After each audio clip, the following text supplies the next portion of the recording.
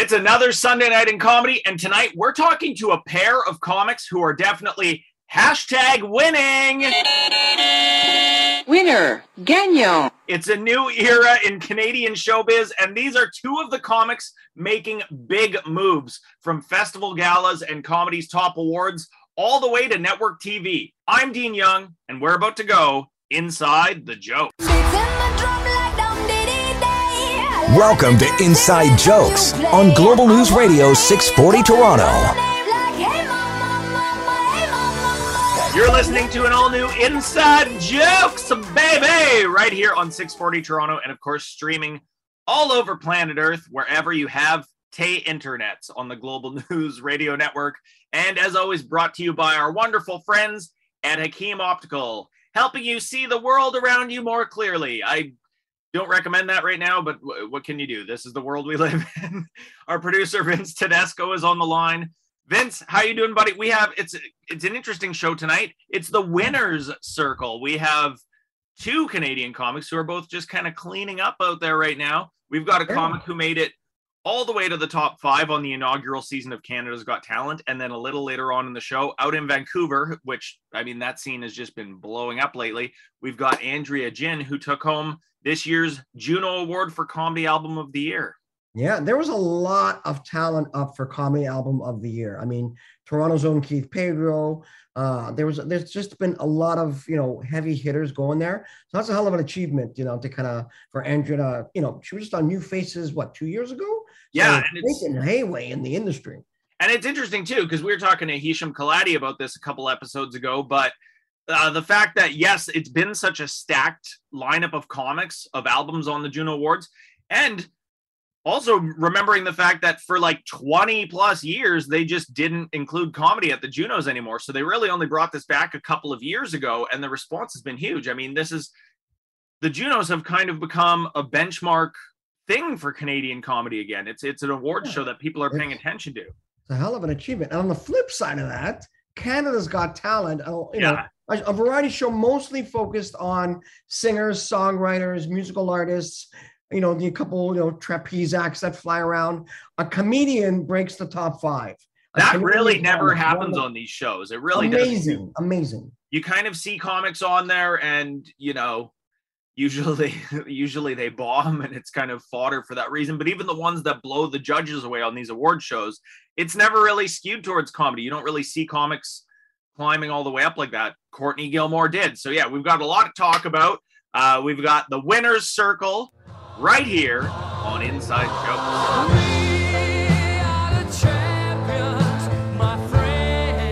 Welcome back to Inside Jokes right here on 640 Toronto, and of course coast to coast, Canada-wide on the Global News Radio Network, brought to you by our good friends at Hakeem Optical. Because the world is stuck in 2020 and now your vision can be too. I will never get sick of that slogan because where's the drum roll after that? Nothing stops being terrible in the world. But tonight it is all about the winner's circle. We have two Canadian comics who are just absolutely cleaning up out there. And one thing we've been talking about a lot on this show lately is just how much Canadian comedy has sort of bloomed during all of this and changed. I mean, the comics we're seeing on network TV, the comics we're seeing headlining festivals, starting record labels, doing their own tours, is sort of this new era, this new generation of comics. And it's almost like in the last few years, the comics took over the industry and made it their own. So first up on the show, we have one of Toronto's favorites, Courtney Gilmore, who just made it to the top 5 in the inaugural season of Canada's Got Talent. Courtney, how are you doing tonight? Hi, I'm good. Thank you. How are you? I am great. I mean, first off, congrats are in order. Thank you so much. This is going to be so Canadian of me to say this, but it was top 8 finalists on Canada's Got Talent. 8. I felt like correcting that, but I don't know, in case they tweet me and they're like, actually, you're in the top 8. You did have to be very modest about it. That's I know. In a nutshell. It is. I mean, we were talking to you before the show. It's, on these talent shows, American Idol, I guess, was sort of the OG one that spearheaded all this.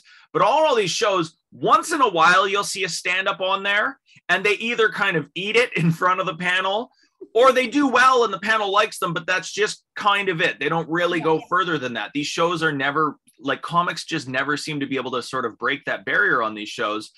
So for you on this first season of Canada's Got Talent to be able to just like blow through the competition and make it to, as you said, the top 8, I mean, it's really unprecedented for stand-ups on these shows.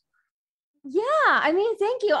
It definitely is more of a musical and dance oriented show, just as a Got Talent franchise. That is primarily, I mean, they've got like magicians and people doing like cracking cans with their teeth and stuff. Like you do see the occasional, but it's like more, if they're gonna break away from music and dance, it is gonna be like a crazier act, like breaking open Coke cans with your teeth, than over a stand-up comedian, I feel. So yeah, it definitely felt cool to be able to make it to the end. We had some really good Canadian representation though throughout the show, and yeah, I mean, that would have been a tough choice to even choose between the 4 or 5 of us that there were, but yeah, I was happy to just be a stand-up in the end. That was a really cool goal to have met. Yeah.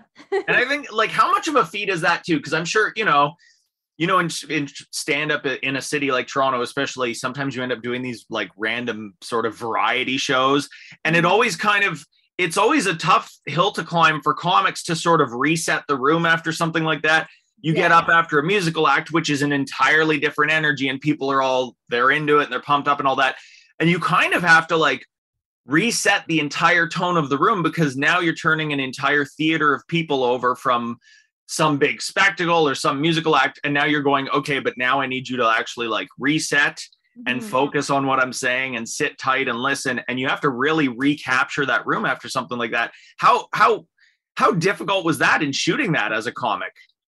It was quite a challenge because, as you said, even if you're on a live variety show locally, you have the room and the space to be able to recalibrate the room with your own energy and be like, hey guys, how's it going? How's everyone doing? Like, you on TV, like a show like that, you can't do that. You can't warm up the room.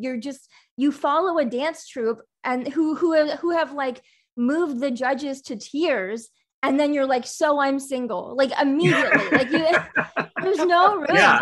There's no room temperature, easy transition. It's like hot.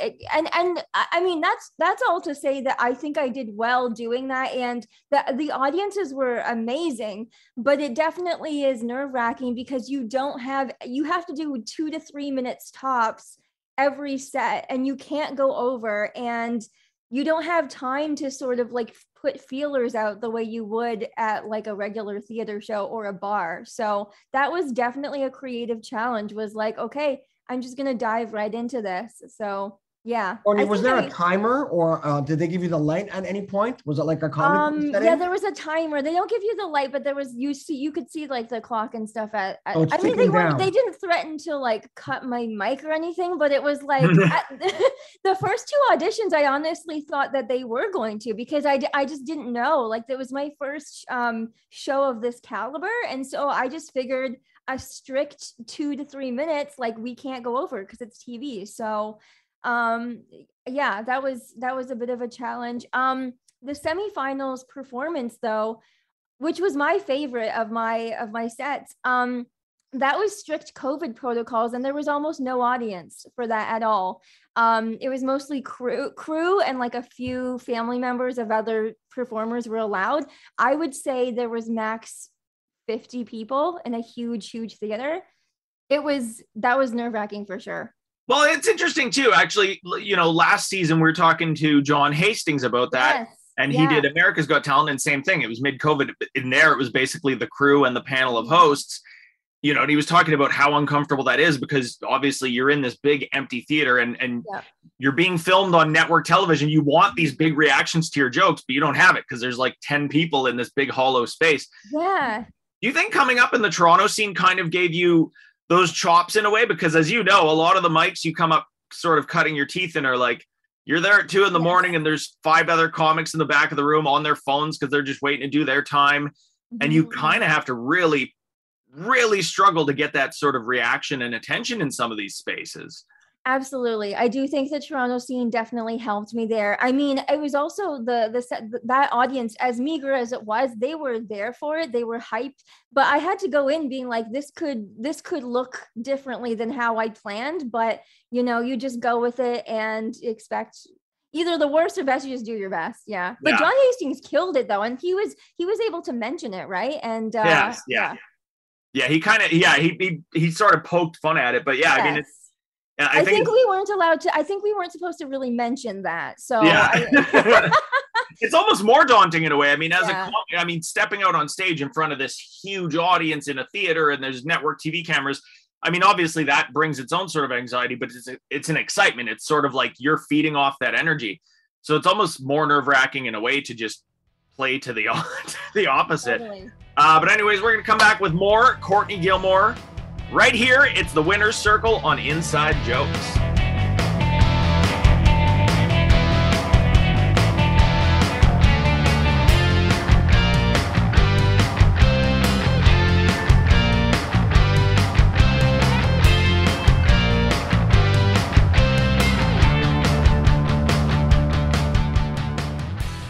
Hi, my name is Gary Martinello, and you're listening to Inside Jokes, where it's all funny.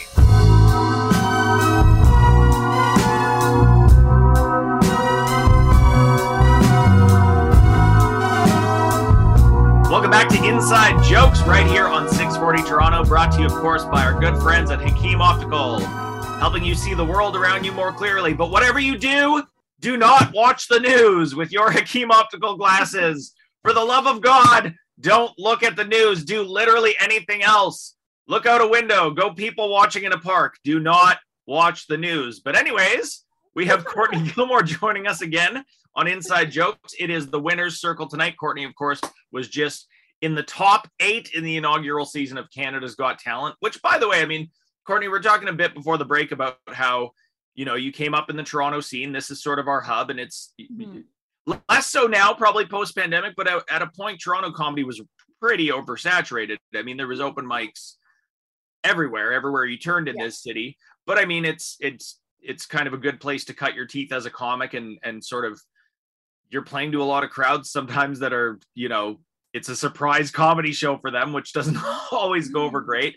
So you have to sort of like get that reaction from people and be able to pull that out of a room and sort of build your own energy in it. One thing I always thought was interesting about your comedy too, straight out of the gate, like I remember watching your, when you first hit the scene and seeing you at shows and stuff, when most comics start out, the first few years are really all about they're trying to figure out what their voice is.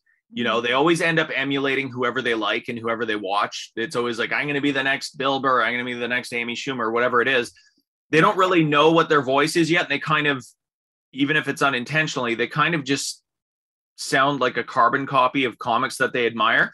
Right. Your comedy was interesting because it was like straight out of the gate, you automatically had your own voice. Like you're talking about being single and living in the city and dating and sex and all this stuff, but you sort of like had your own viewpoint figured out right away. It's like you had been planning this forever or something. I mean, was it something that you always saw yourself doing? Because you really didn't sound like anybody else. You were just, whoa, who is this person? And you just seemed so comfortable and familiar in it right as you were first attempting it. Yeah, well, thank you. I mean, I take that as a huge compliment because I mean, I didn't have like a specific role model who really emulated my viewpoint, as you said, because I'm talking about, I mean, for your listeners or anyone who doesn't know me, like I'm a congenital amputee missing 3 limbs. That's like that's a big thing to address on stage. And as you do. Yeah. And I think I did toy around with my voice in terms, like when I was first starting, I didn't know whether I was doing like one-liners for a while. I was like trying to, hone in on that material in different styles.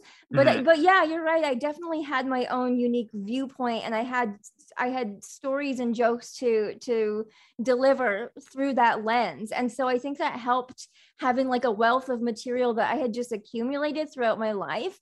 And Yeah, I definitely played around at the beginning with like what my style is, but I do think it helped to have a very unique vantage point right from the beginning. I don't think that I always knew.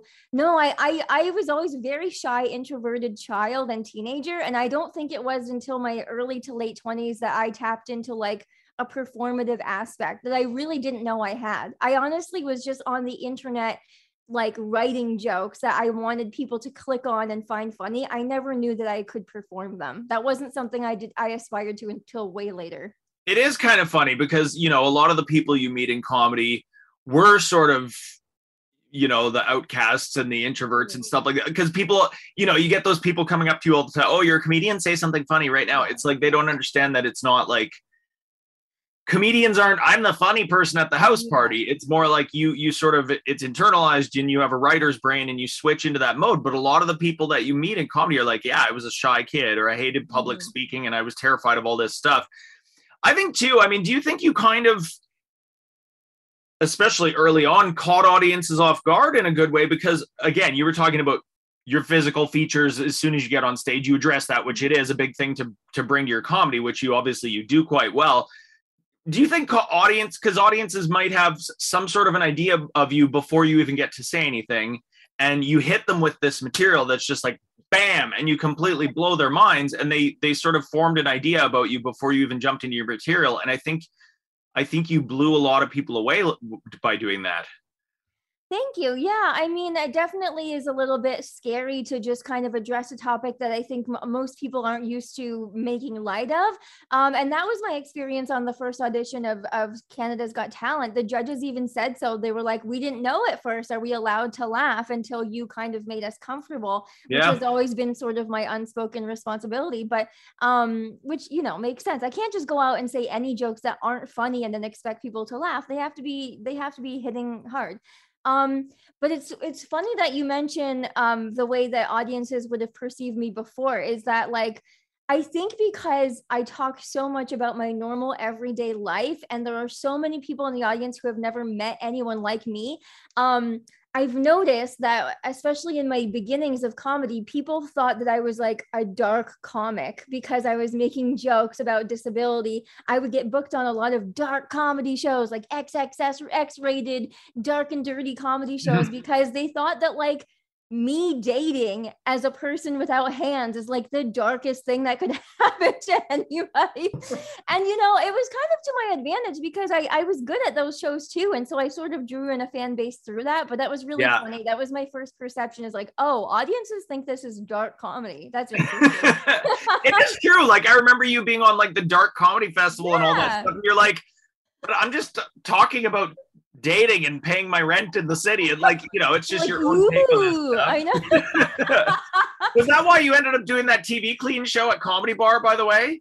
I don't know. I thought that was just kind of like an interesting niche to do to help people prepare for TV comedy. But yeah, like it seemed like people were like, oh, she's doing a 180 by doing clean comedy now. Like it's so funny though, but yeah. It's almost like you kind of just sat on the sidelines and watched people's reactions, and it's like, both of you are wrong. I'm just doing comedy. Yeah, you know? Totally. just talking about my life as a comic. Yes. That's it. Courtney, once again, I mean, huge congrats, because as we were saying, thank you. You know, on these shows, again, sometimes you see comics on them, but they don't really sort of make it past that starting point. It doesn't really happen. So it's nice to see, especially one of our own favorites here in Toronto. And before we do let you go, for our listeners at home, I know there's certain stuff coming up that you can't announce, but where can we find you on social, see you live, catch some upcoming shows, all that good stuff? Yeah, you can find me at Courtney J. Gilmore on Instagram, and I post my shows there, as well as CourtneyGilmore.com is my website. I have all my live show dates, and everything is there. I did just tape a special for Just for Laughs New Wave, which is coming out on CBC Gem. I don't know when, but I'll post about it, so you can watch it on there. Excellent. And again, CBC Gem, I mean, we've had a lot of comics from the network on recently. I mean, nice. It's really refreshing to see. It's sort of a snapshot of who's who in Canadian comedy right now. The networks are finally paying attention, which is great to see. Gem has been doing a lot of good stuff. All right, Courtney Gilmore, thank you so much. Congrats again. We will catch you live soon. Thank you. Thanks for having me. Bye. Thank you. Thanks, Courtney.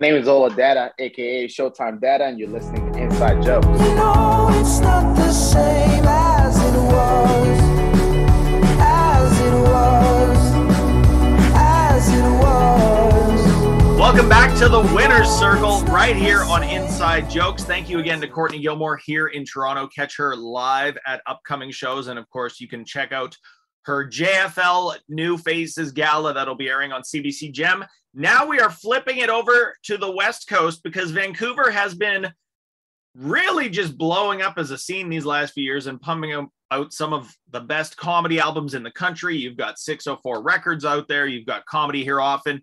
And it's just been a comedy album factory out there. And just some of the best comics in Canada are really calling that scene home right now.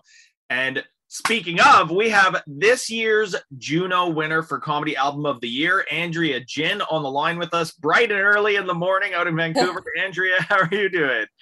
I'm good. How are you? We're good. I mean, first off, congrats is in order. You took home the top prize at the Junos this year for Comedy Album, which, I mean, it's nice to see because a few years ago, comedy albums weren't a thing at the Junos. There was like a 20+ year gap where they just didn't bother doing anything for comedy, which in Canada seems insane. But anyways, the Junos are back. I mean, we were talking to one of the other nominees, Hisham Kaladi, a couple weeks ago on the show, just about the fact that it's nice seeing the Junos having this representation of who's who in Canadian comedy right now and what the industry looks like and who are sort of the performers to watch.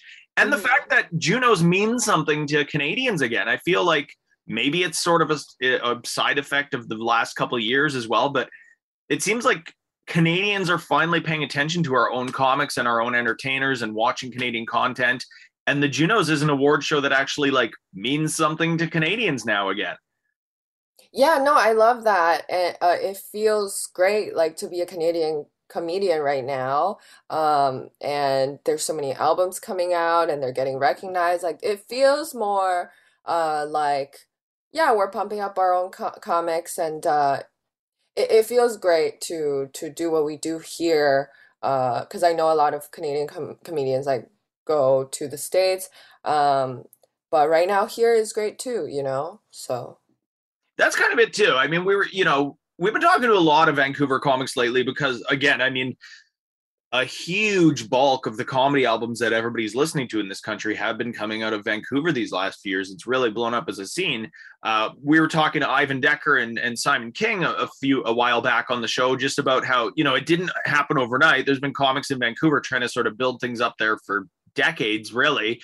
But it seems like in the last few years, Vancouver has really come into its own as a comedy destination and sort of its own unique voice as a hub in Canadian comedy, which is interesting because, I mean, LA is the next step from there. You've got Seattle and Portland right next door. You've got all these scenes that a lot of Canadian comics always just wanted to sort of do a few festivals in Canada, get their paperwork, and then go. But now it feels like Vancouver, there's American comics that have moved to Vancouver. Vancouver feels like it's a destination now. Like, do you see yourself staying and working there? Because it used to be build your way up in whatever city you're from and then move to Toronto. Doesn't feel that way anymore. It feels like Vancouver is sort of its own destination now.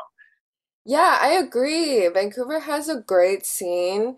I mean, right now we don't really have a comedy club, but it was great when I first started, and it's still great. I think we're just trying to find our way back from the pandemic. But when I first started, there were like the Comedy Mix and Yuck Yucks in Vancouver, and there was a lot of stage time, and I was able to like build what I wanted to in a short amount of time with all the stage time, and I've been here the whole time. I barely go to Toronto. So yeah, it's very sustainable here as a scene. For the album for you, I mean, talking to sort of the generation before us in Canadian comedy, there was always this adage of like, no, you have to be doing comedy for 15, 20 years and do road work and do all the festivals before you even think about doing an album.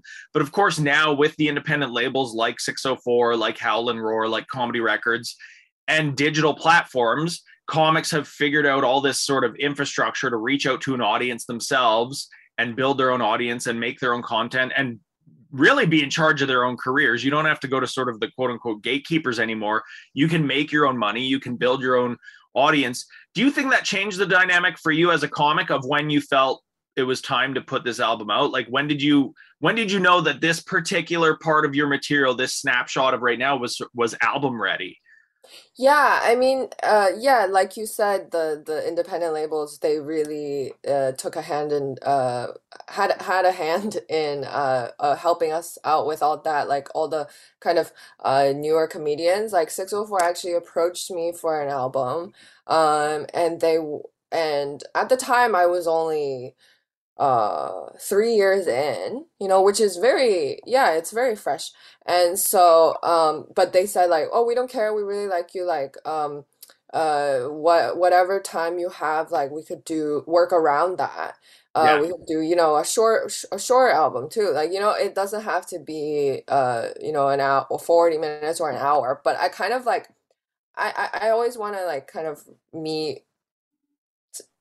to put myself up to the challenge. And so I, in that short time, I kind of worked towards that goal. And then I did a 40-minute album, and I actually did 1 hour for the taping for both shows. Yeah. And we kind of took what we wanted, and it ended up being 40 minutes. And so the independent labels, for sure, they're very great when it comes to like scouting who's coming up and seeing who has the potential for an album, because there's a lot of comics over here. Like it isn't just Toronto, right? There is a lot of obviously amazing comedians in Toronto, but there's a lot of talent here as well. So they did a great job, all the labels over on the West Coast. It is true. And I mean, that whole adage of like Toronto was always the sort of final destination in Canada. Mm-hmm. That dynamic has shifted. I mean, part of it was because of what happened the last couple of years. A lot of people went back to their home scenes and went back, they wanted to be around family and friends again, and sort of, when things went on pause. But coming out of that now, that's sort of changed the dynamic in Canadian comedy. Now we are seeing places like Vancouver and Calgary boom again, and seeing all these scenes sort of happen again. And comics are realizing, well, no, but I'm putting out albums, I'm putting stuff out online, I'm releasing stuff digitally. I can just stay and work where I want now. You don't have to go to a certain place geographically anymore and do this stuff. Oh, for sure. Like, it's especially even when it comes to like in America, like everything transitioned into like Zoom, like meetings and even like writers' rooms for TV shows. And the only thing that was in person was like acting gigs. And even still, like they come up to Canada to film so much. Yeah. So a lot of times, I don't think it's like, like you said, like before, it was to just like transition to the States, but not every scenario now. I think like there are some ways to definitely like stay in Canada. It is funny too, like, as you said, you were 3 years in when you got approached to do this album. That is very fresh early on, and I mean, they had a sense for it, obviously, because you just took home album of the year. So I mean, it worked. But it is funny because it's also, you're sharing this roster. Like the other nominees is really a cross section of who's who in Canadian comedy. So you're sort of like, that's a really good prop up for yourself among your fellow comics too, among your peers, which is right now is kind of an interesting time in Canadian comedy. Canadian comedy is basically Animal Farm now. That's what like comics took over the industry. I mean, the last 2 years, we've been talking about this a lot on this show, but the last 2 years, that's really who's been kept things running in Canadian comedy is the comics. It's all independent labels and stage shows and sketch shows and tours, all this stuff that was completely driven by comics because the clubs were shut down, the networks were on pause on live stuff. So coming out of all this, it's like there's kind of no more gatekeepers anymore. You look at this year's Junos, it's all stuff that comics built themselves. You look at what's airing all over the place on networks, on CBC Gem, it's all stuff that they picked up that comics were doing for themselves. So it's sort of like for you to be able to take home that album of the year, it's really, you're kind of showcasing yourself to your fellow comics. That's who's running things right now, is you guys, the artists yourselves. Yeah. Yeah, for sure. I feel so fortunate. Like the other nominees are so funny and like their albums are so good that it makes my wins, it propels it up so much more, you know? Like I feel very lucky to have won. Um, and it makes me feel very um I, I guess optimistic in a way that uh my age and my experience does not dictate the judgment of my work because um yeah, because in those factors I obviously lack, but in those 3 years, like I did not take a break, you know, like it was Yeah. every night. It was every night, multiple times a night. And I know that sounds very uh hard to do in Vancouver, but at the time I started at such an opportune time that did I was able to do like but this was rare, like 4 shows in one night. That was like the most I've ever done in Yeah. Vancouver. But it was like a every night thing. We had an open mic every night of the week. We had a show like, you know, at least 5 times, 5 nights a week, and I was just like doing all of them. I was at every show. If someone wanted to know who was around, I knew exactly who was around, and if someone was lying about something, you know, I knew everything, you know, because I was at every show, and I did not let those like 3 years go to waste. So it was very cool that the Junos recognize, you know, yeah.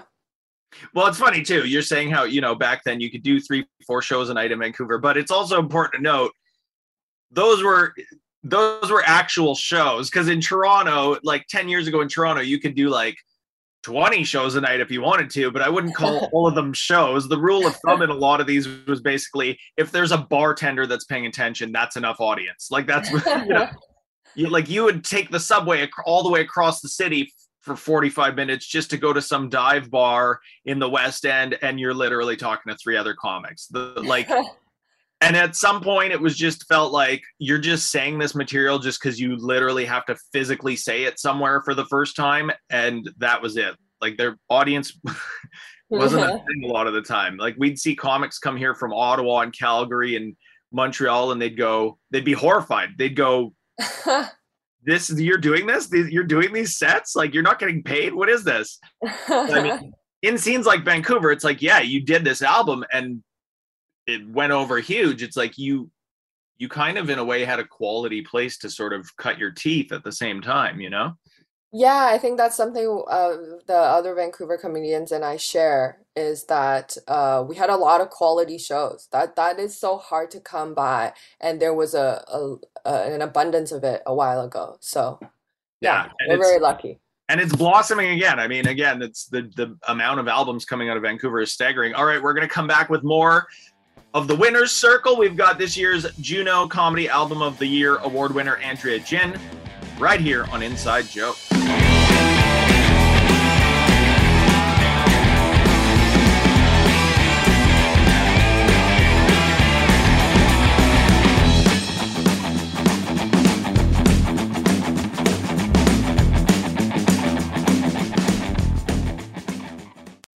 Hey, what's up, people? It's your girl, Keisha Brownie, and you are listening to Inside Jokes, and I'm taking a couple toes. Where you and I was walking, now I run the game, got the whole world talking. King Kunta, everybody want to cut the legs off. King Kunta, black man taking no losses. Oh, yeah. Welcome back to Inside Jokes right here on 640 Toronto, and of course, coast to coast, Canada-wide on the Global News Radio Network. Speaking of coast to coast, we are out in Vancouver with this year's Juno Comedy Album of the Year award winner Andrea Jin for her album Grandma's Daughter, which, by the way, I love that title, Andrea. If I could throw you a second album title, yeah, Gin and Topics. Oh yeah, that's a great.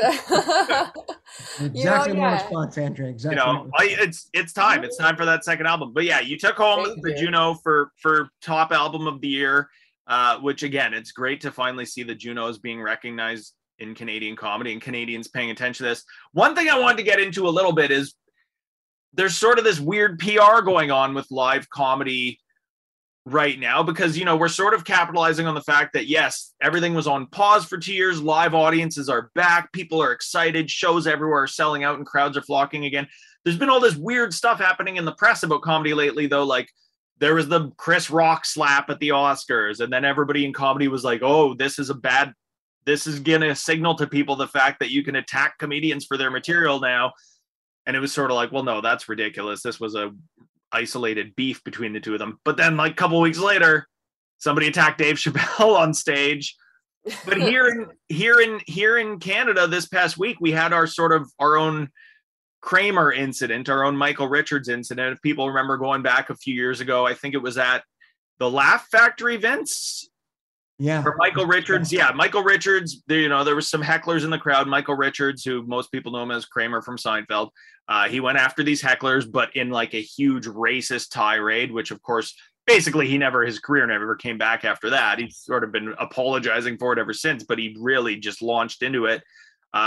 We had a similar thing happen in Canada this week at Rumors Comedy Club in Winnipeg. New York comic Rich Voss was playing there. And again, there was a table of, I don't know if it was like loud audience members. He sort of launched into this whole anti-Indigenous rant and walked like 30 or 40 people out of the room.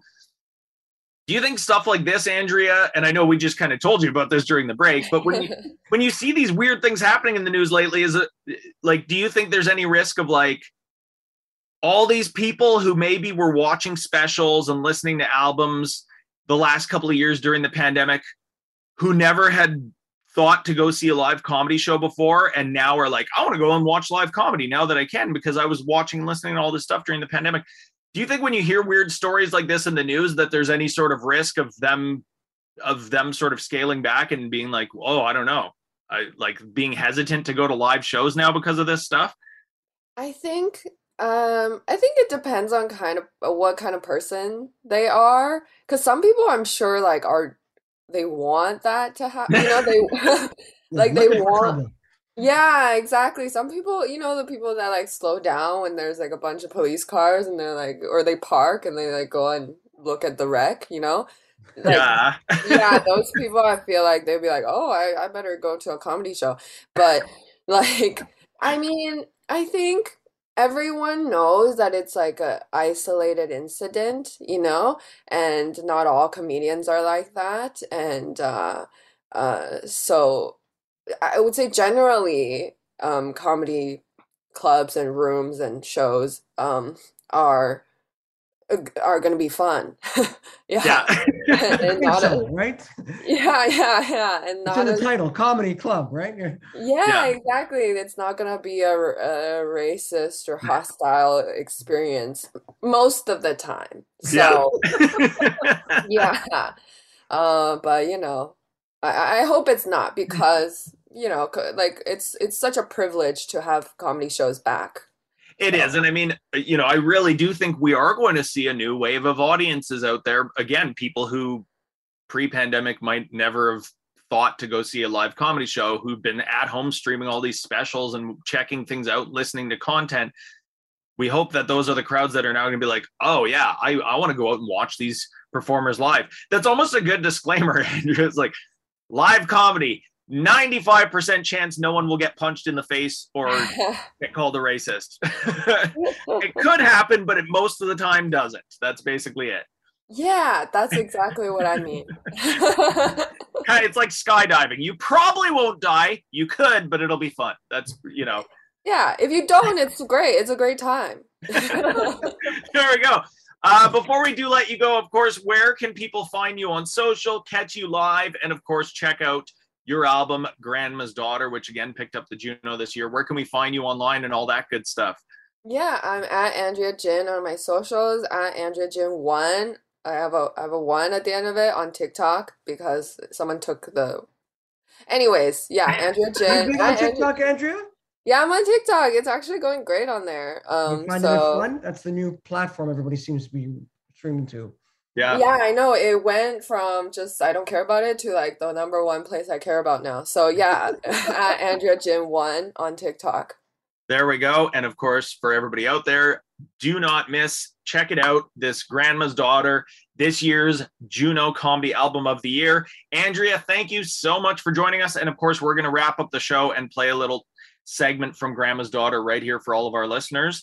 That is our show. Thank you to Andrea Jin. Thank you to Courtney Gilmore. Don't forget, you can listen to all of our episodes right back to the beginning on Global News Online. We'll be back next week. This week's Comedy RX is Andrea Jin. And so when I was 10 years old, I came here, and I was growing up around like white children, and I felt like I had to tell everyone that like my favorite Disney princess was Mulan, right? I just felt like I had to, you know, just for China, I think.